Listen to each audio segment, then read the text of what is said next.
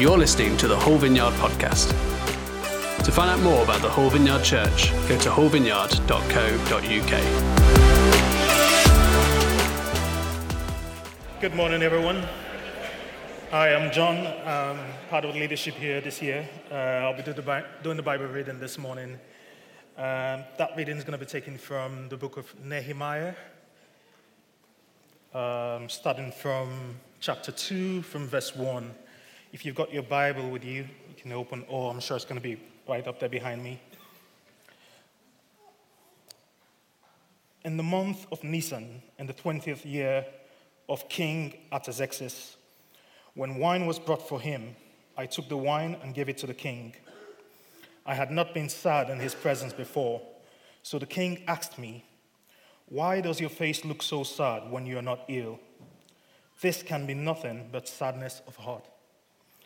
I was very much afraid, but I said to the king, "May the king live forever.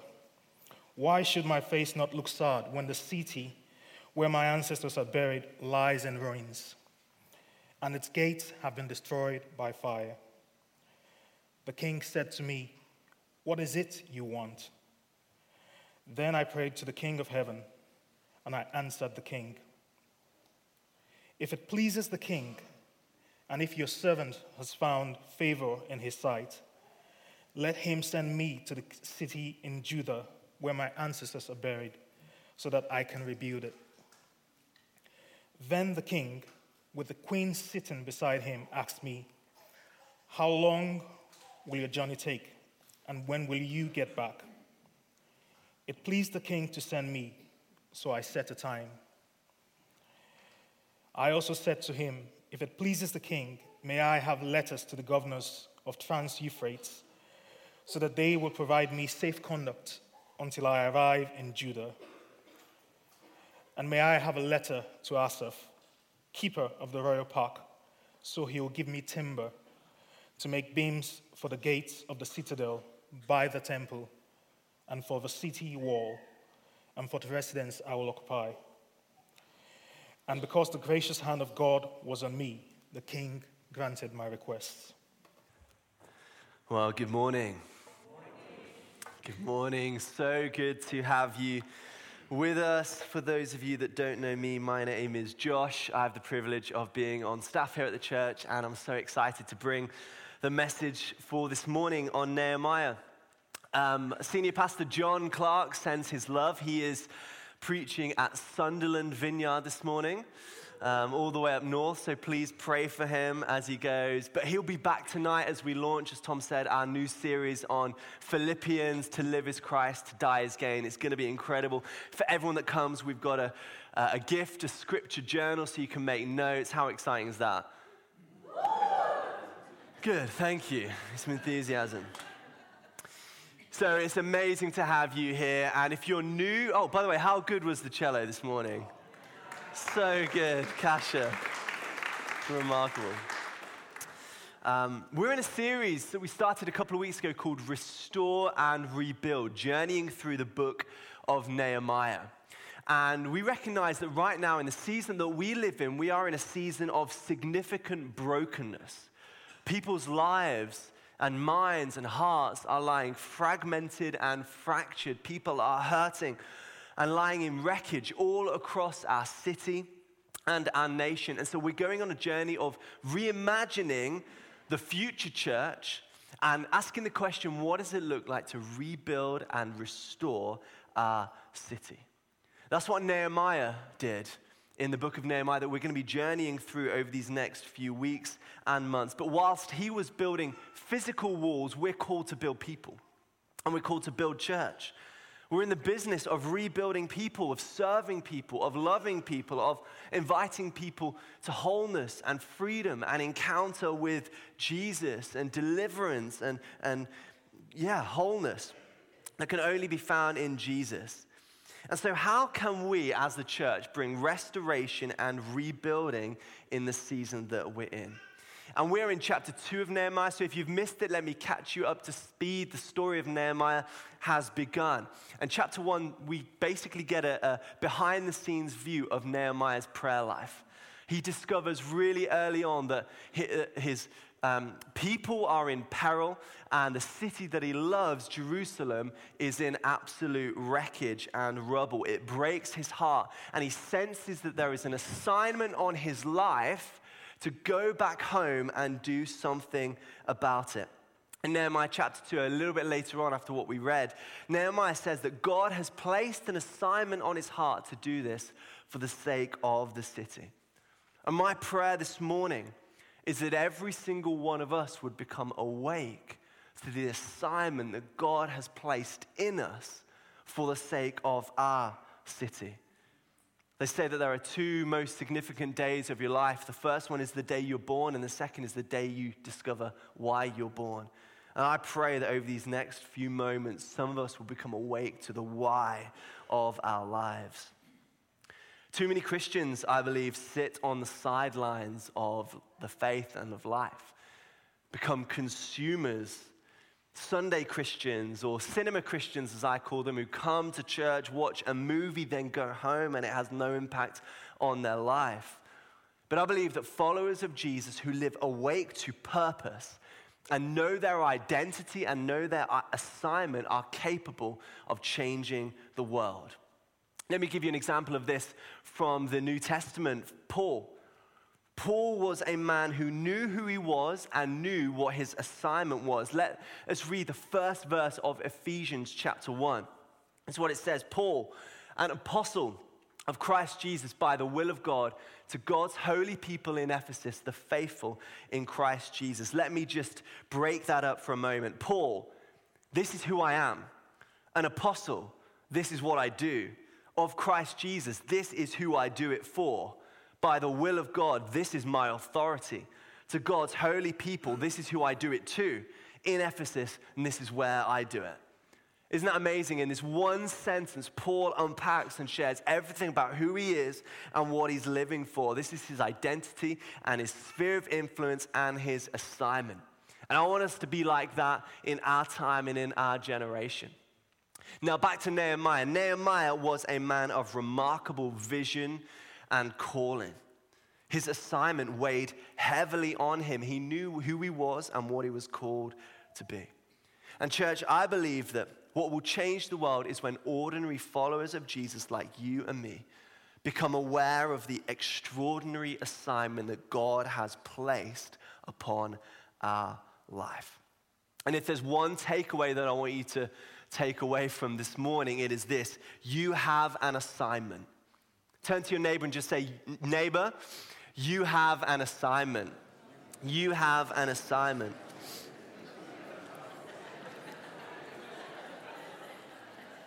You have an assignment. If you want a title for this morning's message, it is simply, you have an assignment. Whoever you are, whatever your backstory, whatever your past or your failings or your personality or your cultural background, God loves you and he has a plan for your life. And I believe you are perfectly placed here and now for such a time as this to be part of God's rebuilding and restoring project in our city. And we need you as a church. We need you to get involved. Your assignment is on the top. Your name is on the top of your assignment, and we're waiting for you to sign up. So what does it look like for every single one of us to step into our assignment in greater measure, to say yes to the purposes of God? Well, I have a few lessons that I want to share from Nehemiah chapter 2. Because Nehemiah chapter 2 is a significant moment in the life of Nehemiah. Nehemiah chapter 1, he hears about the peril and the pain of what's going on back home with his people and with his city. And then we see the rest of Nehemiah chapter 1, him praying and mourning and fasting and weeping. His heart is broken. It says he sits down and he prays and fasts and weeps. This pain, this anguish, this mourning comes upon Nehemiah's life. And then Nehemiah chapter 2 is when the dream and the ache and the pain that occupies his heart moves into reality. It's when his anguish becomes his assignment. It's when his complaint becomes his calling. If you want to know what God is doing in your life, I'd ask you this question: what is your frustration? What's God breaking your heart for? What is your anguish? Because so often your anguish leads to your assignment. What you mourn for so often leads to your mandate. And so Nehemiah chapter 2 is the moment Nehemiah begins to do something about what is on his heart, his assignment, which is to rebuild the walls of Jerusalem. And the first lesson I want to draw out from the text is that in order to occupy our assignment, we have to prepare privately. Prepare privately. There is great power, guys, in preparing well. On the whole, I would say we live in a culture which doesn't love preparation. We live in an instant microwave culture where we want results right away without the grind, without the hard work, without the hours of dedication behind the scenes. I was reminded this week of, do you remember when Usain Bolt broke the world record? And it was like he ran the 100 meters in 9.58 seconds. Wasn't that remarkable? A number of years ago. It made me think how many years of preparation got him ready for those 9.58 seconds. Thousands of hours of preparation, years of muscle memory and training and hard work and perseverance and pain got him ready for those 9.58 seconds when he went down in the history books. I would argue that everyone that has achieved something of remarkable significance in this life has been obsessed with preparing well. Do you know what my favorite bit of the whole Usain Bolt story is? He ate chicken nuggets the night before he won that. You can prepare well, but still have space in your life for a bit of fun. And I wonder if that's what took him over the edge.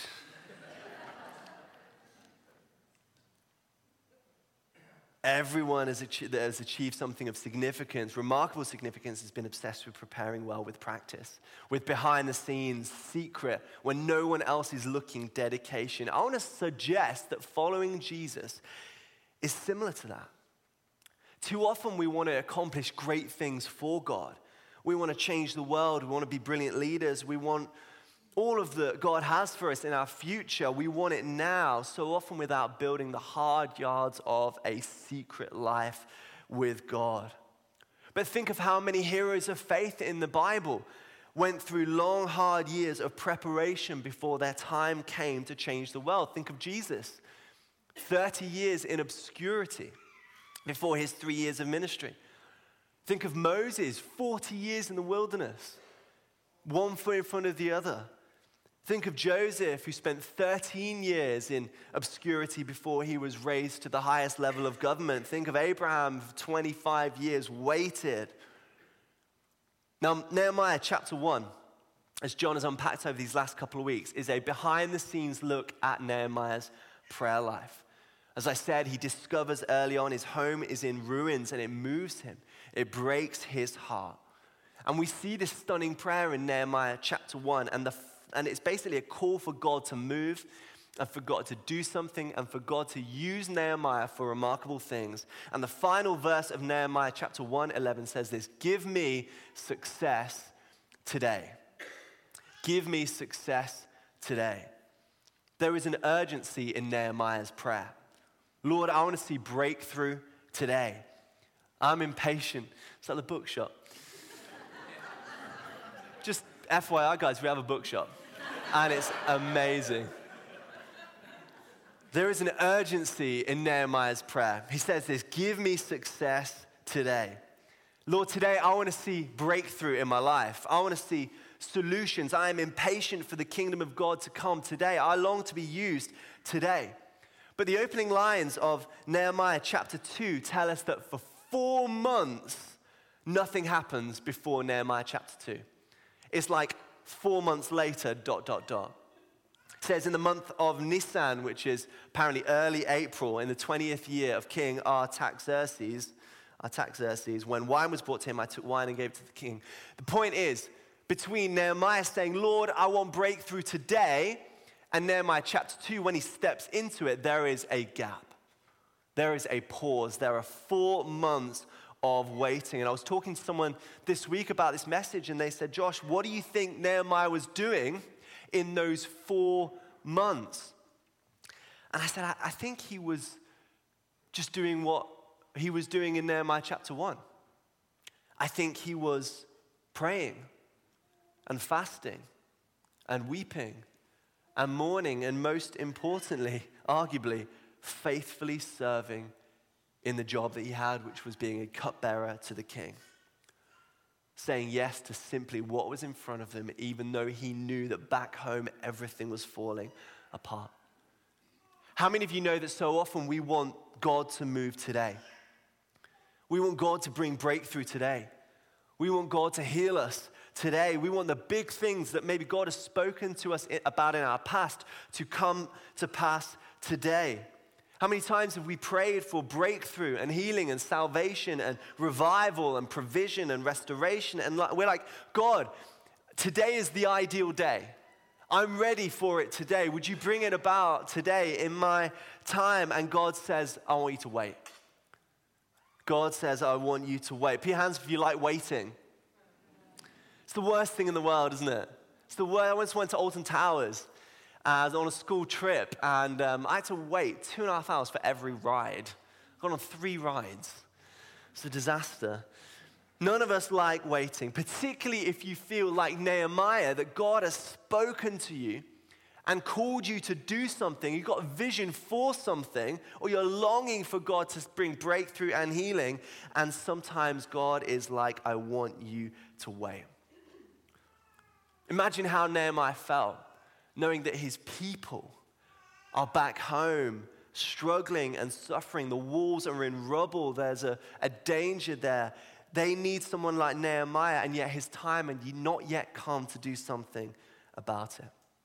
But I want to suggest that those 4 months of waiting and praying and fasting and mourning and faithfully continuing in his daily job were pivotal in preparing Nehemiah to step into what he was about to step into. I love this quote from a guy called Raymond Brown about Nehemiah. He said, the time he spent with God in those months multiplied those creative thoughts, provided new perspectives, and made him more prepared and composed than he ever would have thought possible. In the quiet place, faith was renewed in a God who knows the best time for everything. Believers constantly need to accept that behind life's frustrations lies a divine purpose. And let me say, the pauses in your life, church, are not punishments. They're preparation. They're preparation for what God is doing. Think of Paul in the jail in Philippians, we're going to unpack tonight. He says that to the church in Philippians that God has used his imprisonment to advance the gospel. I don't know about you, but I'd be feeling pretty sorry for myself if I was in jail and I'd think, man, well, God, maybe God's left me. Maybe God's abandoned me. But Paul had a perspective that God was still doing something even in that moment. Think of Jesus rising from the dead. His disciples are pumped and ready to go. And Jesus says, I want you to wait. And they waited for about 6 weeks before the Holy Spirit came. They waited. I wonder if how well we wait determines how fully we step into the promised land. How well we wait. And I wonder if you're in a season of waiting right now. Maybe you have a vision. You have a sense of something, a sense of a call or a frustration or a holy discontent or an ache or something you're mourning, and maybe God is just saying, wait.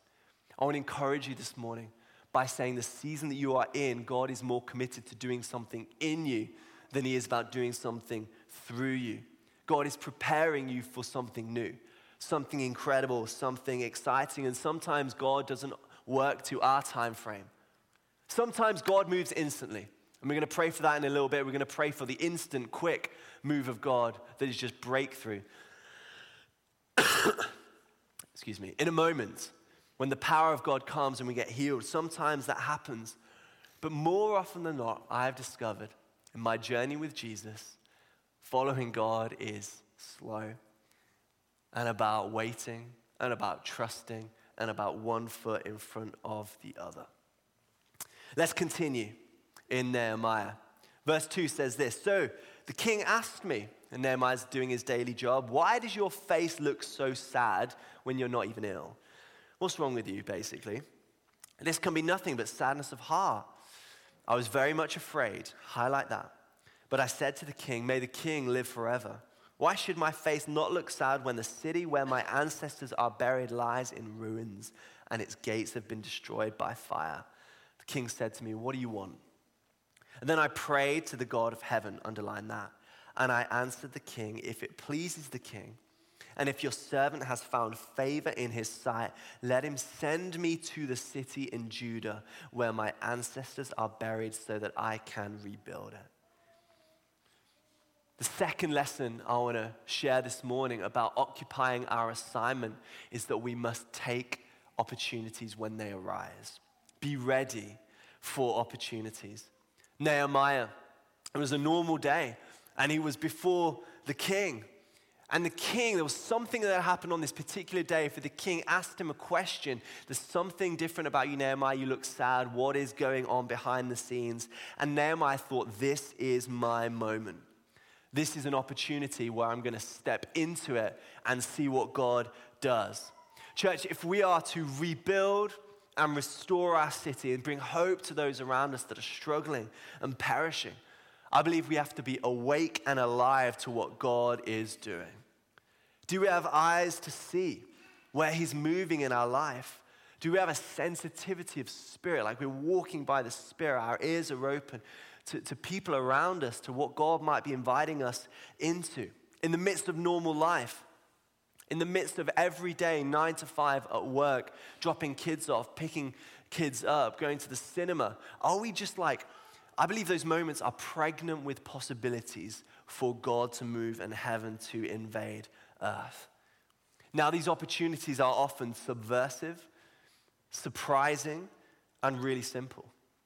It could look like a conversation at the supermarket, an offer to pray at the school gates, opportunity to disengage from gossip at work, letting flatmates at university know that you're a Christian, or inviting a neighbor to church. These opportunities present themselves, and they're a space in time where heaven can collide with earth in a moment. So often when we think of doing things for God, we think of the big, the spectacular, the raising of the dead. But I think most of the time, for most of us, God's breakthroughs are small, surprising, and relatively simple. Just stepping outside of the boat in a moment and representing Jesus to a world that is broken and hurting.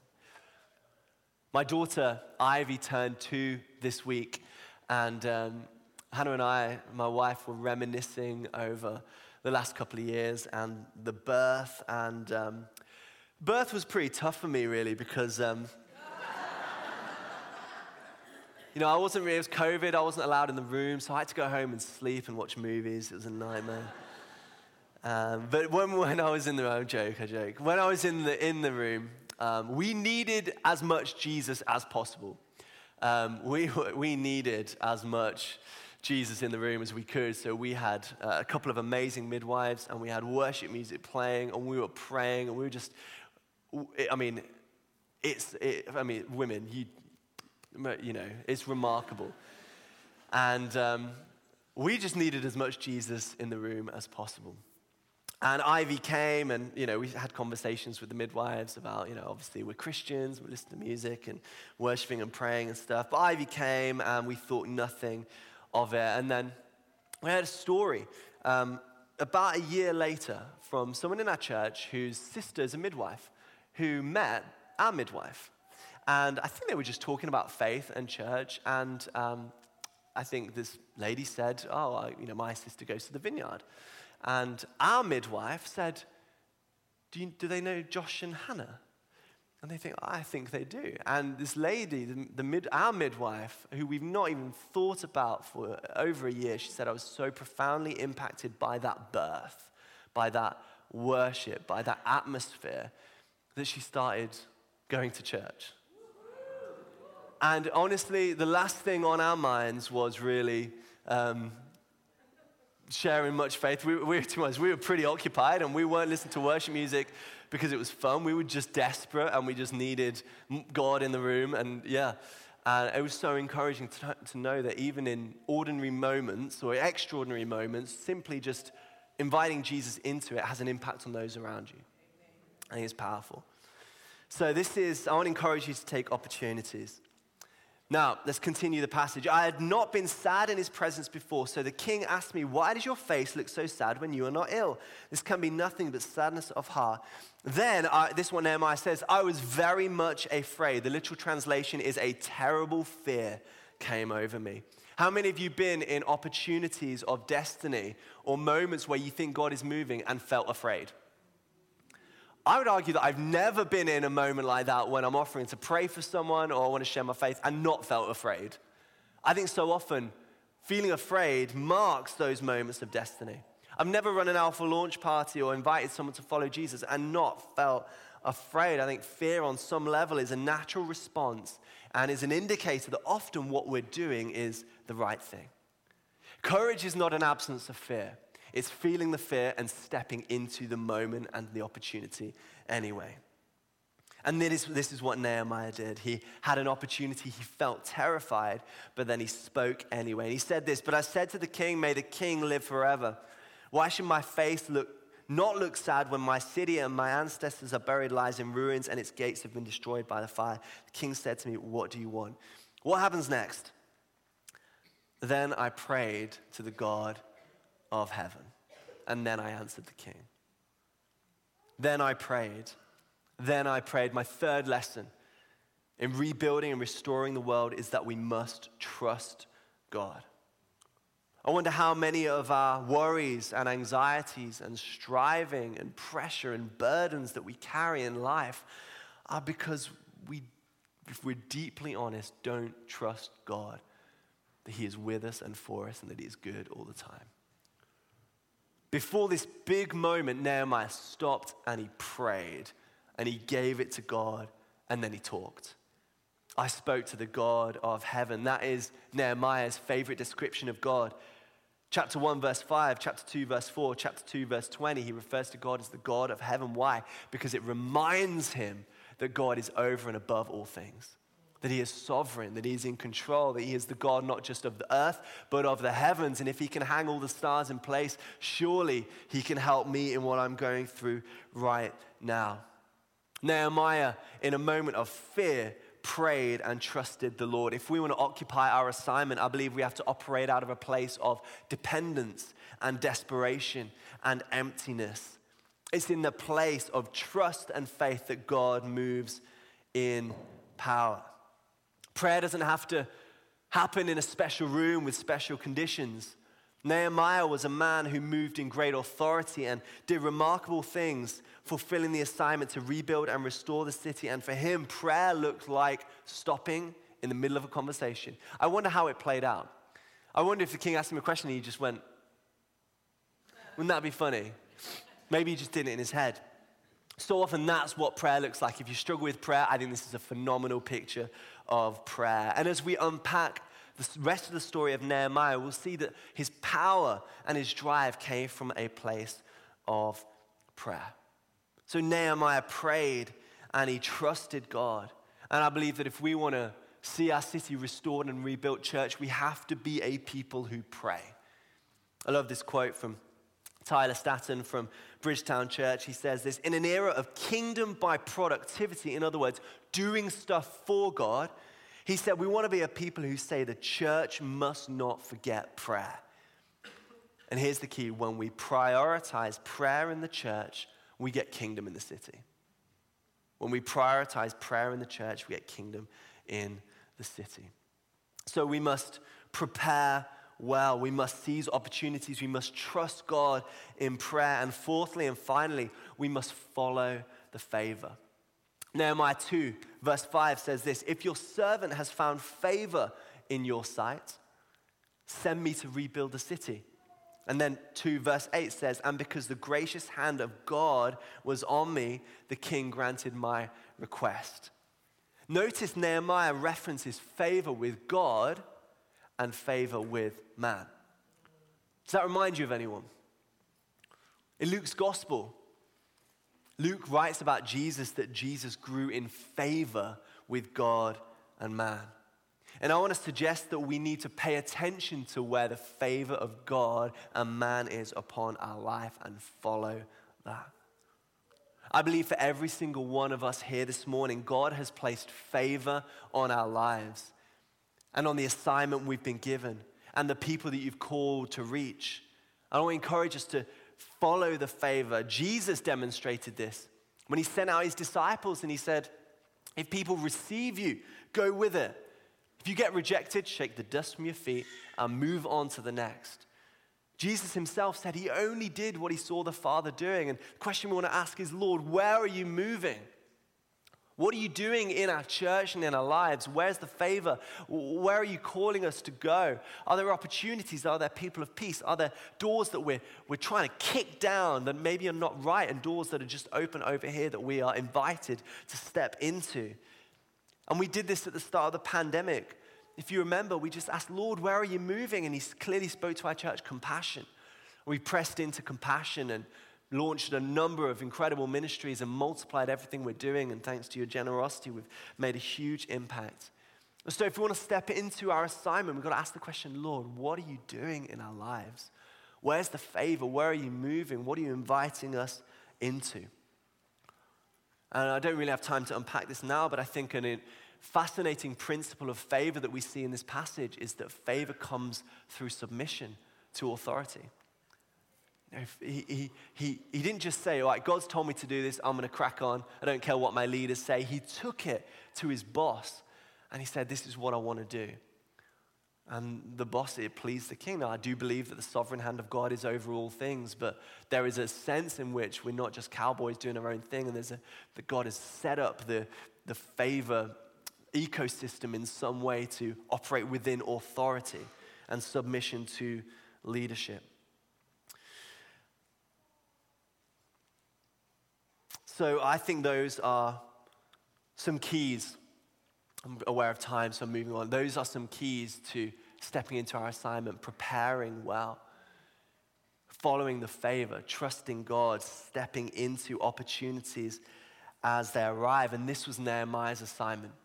So let me ask you a question this morning. What's your assignment? What has God put you on this earth for?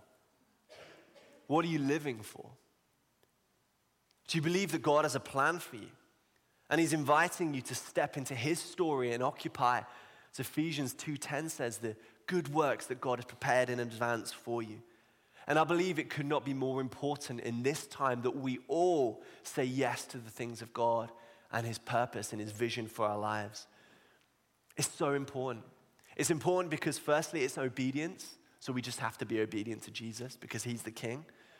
Secondly, it's important because we all have a part to play. If one of us doesn't step into what God has for us, then something is going missing because you're so valuable. And then finally, how well we pursue the purposes of God and our assignment in this life has an impact into eternity. Has an impact into eternity. Now, just to finish before we move into ministry, I want to use a bit of an analogy to demonstrate this. And we'll see this rope.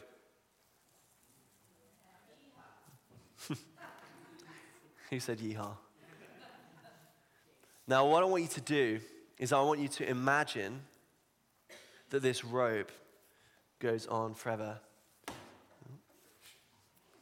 want you to imagine that this rope goes on forever. Now, it's a long rope, but can you see that? It goes all the way over there. I want you to imagine that this rope goes on forever. I want you to imagine that it wraps around the world 1,000,000 times. This rope is a picture of your existence. This is a picture of eternity. This rope goes on forever and ever and ever, and you exist forever and ever and ever. But this red part here, this represents your time here on earth. We have this fleeting moment here on earth. And then we have all of eternity, all of this forever and ever and ever to come.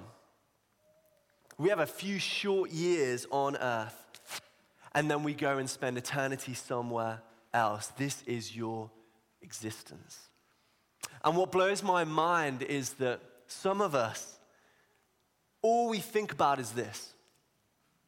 All we think about is this part. We're consumed with it. We're like, oh man, I can't wait for this little bit here. This bit where I'm going to go on holiday.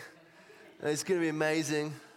I'm going to work hard and save hard so I can really enjoy this tiny little bit here. We're consumed with it. We're thinking, I'm going to go travel. I know what I want to do with my next few years. I'm going to eat well. I'm going to be comfortable during this part.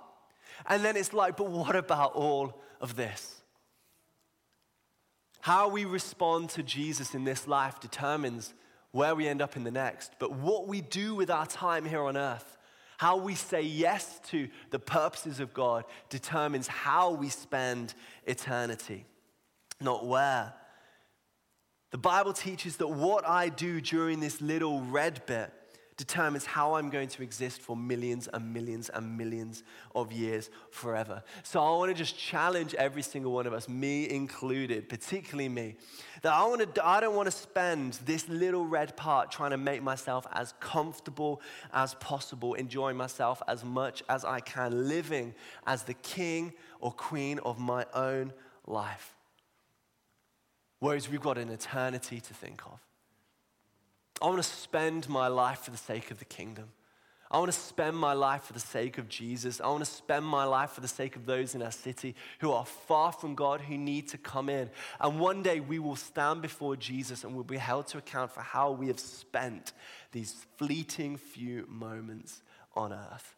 I don't know about you, but I want to hear him say, well done, good and faithful servant. So may we be a people who occupy our assignment just like Nehemiah and say yes to the things of God in our time. Amen.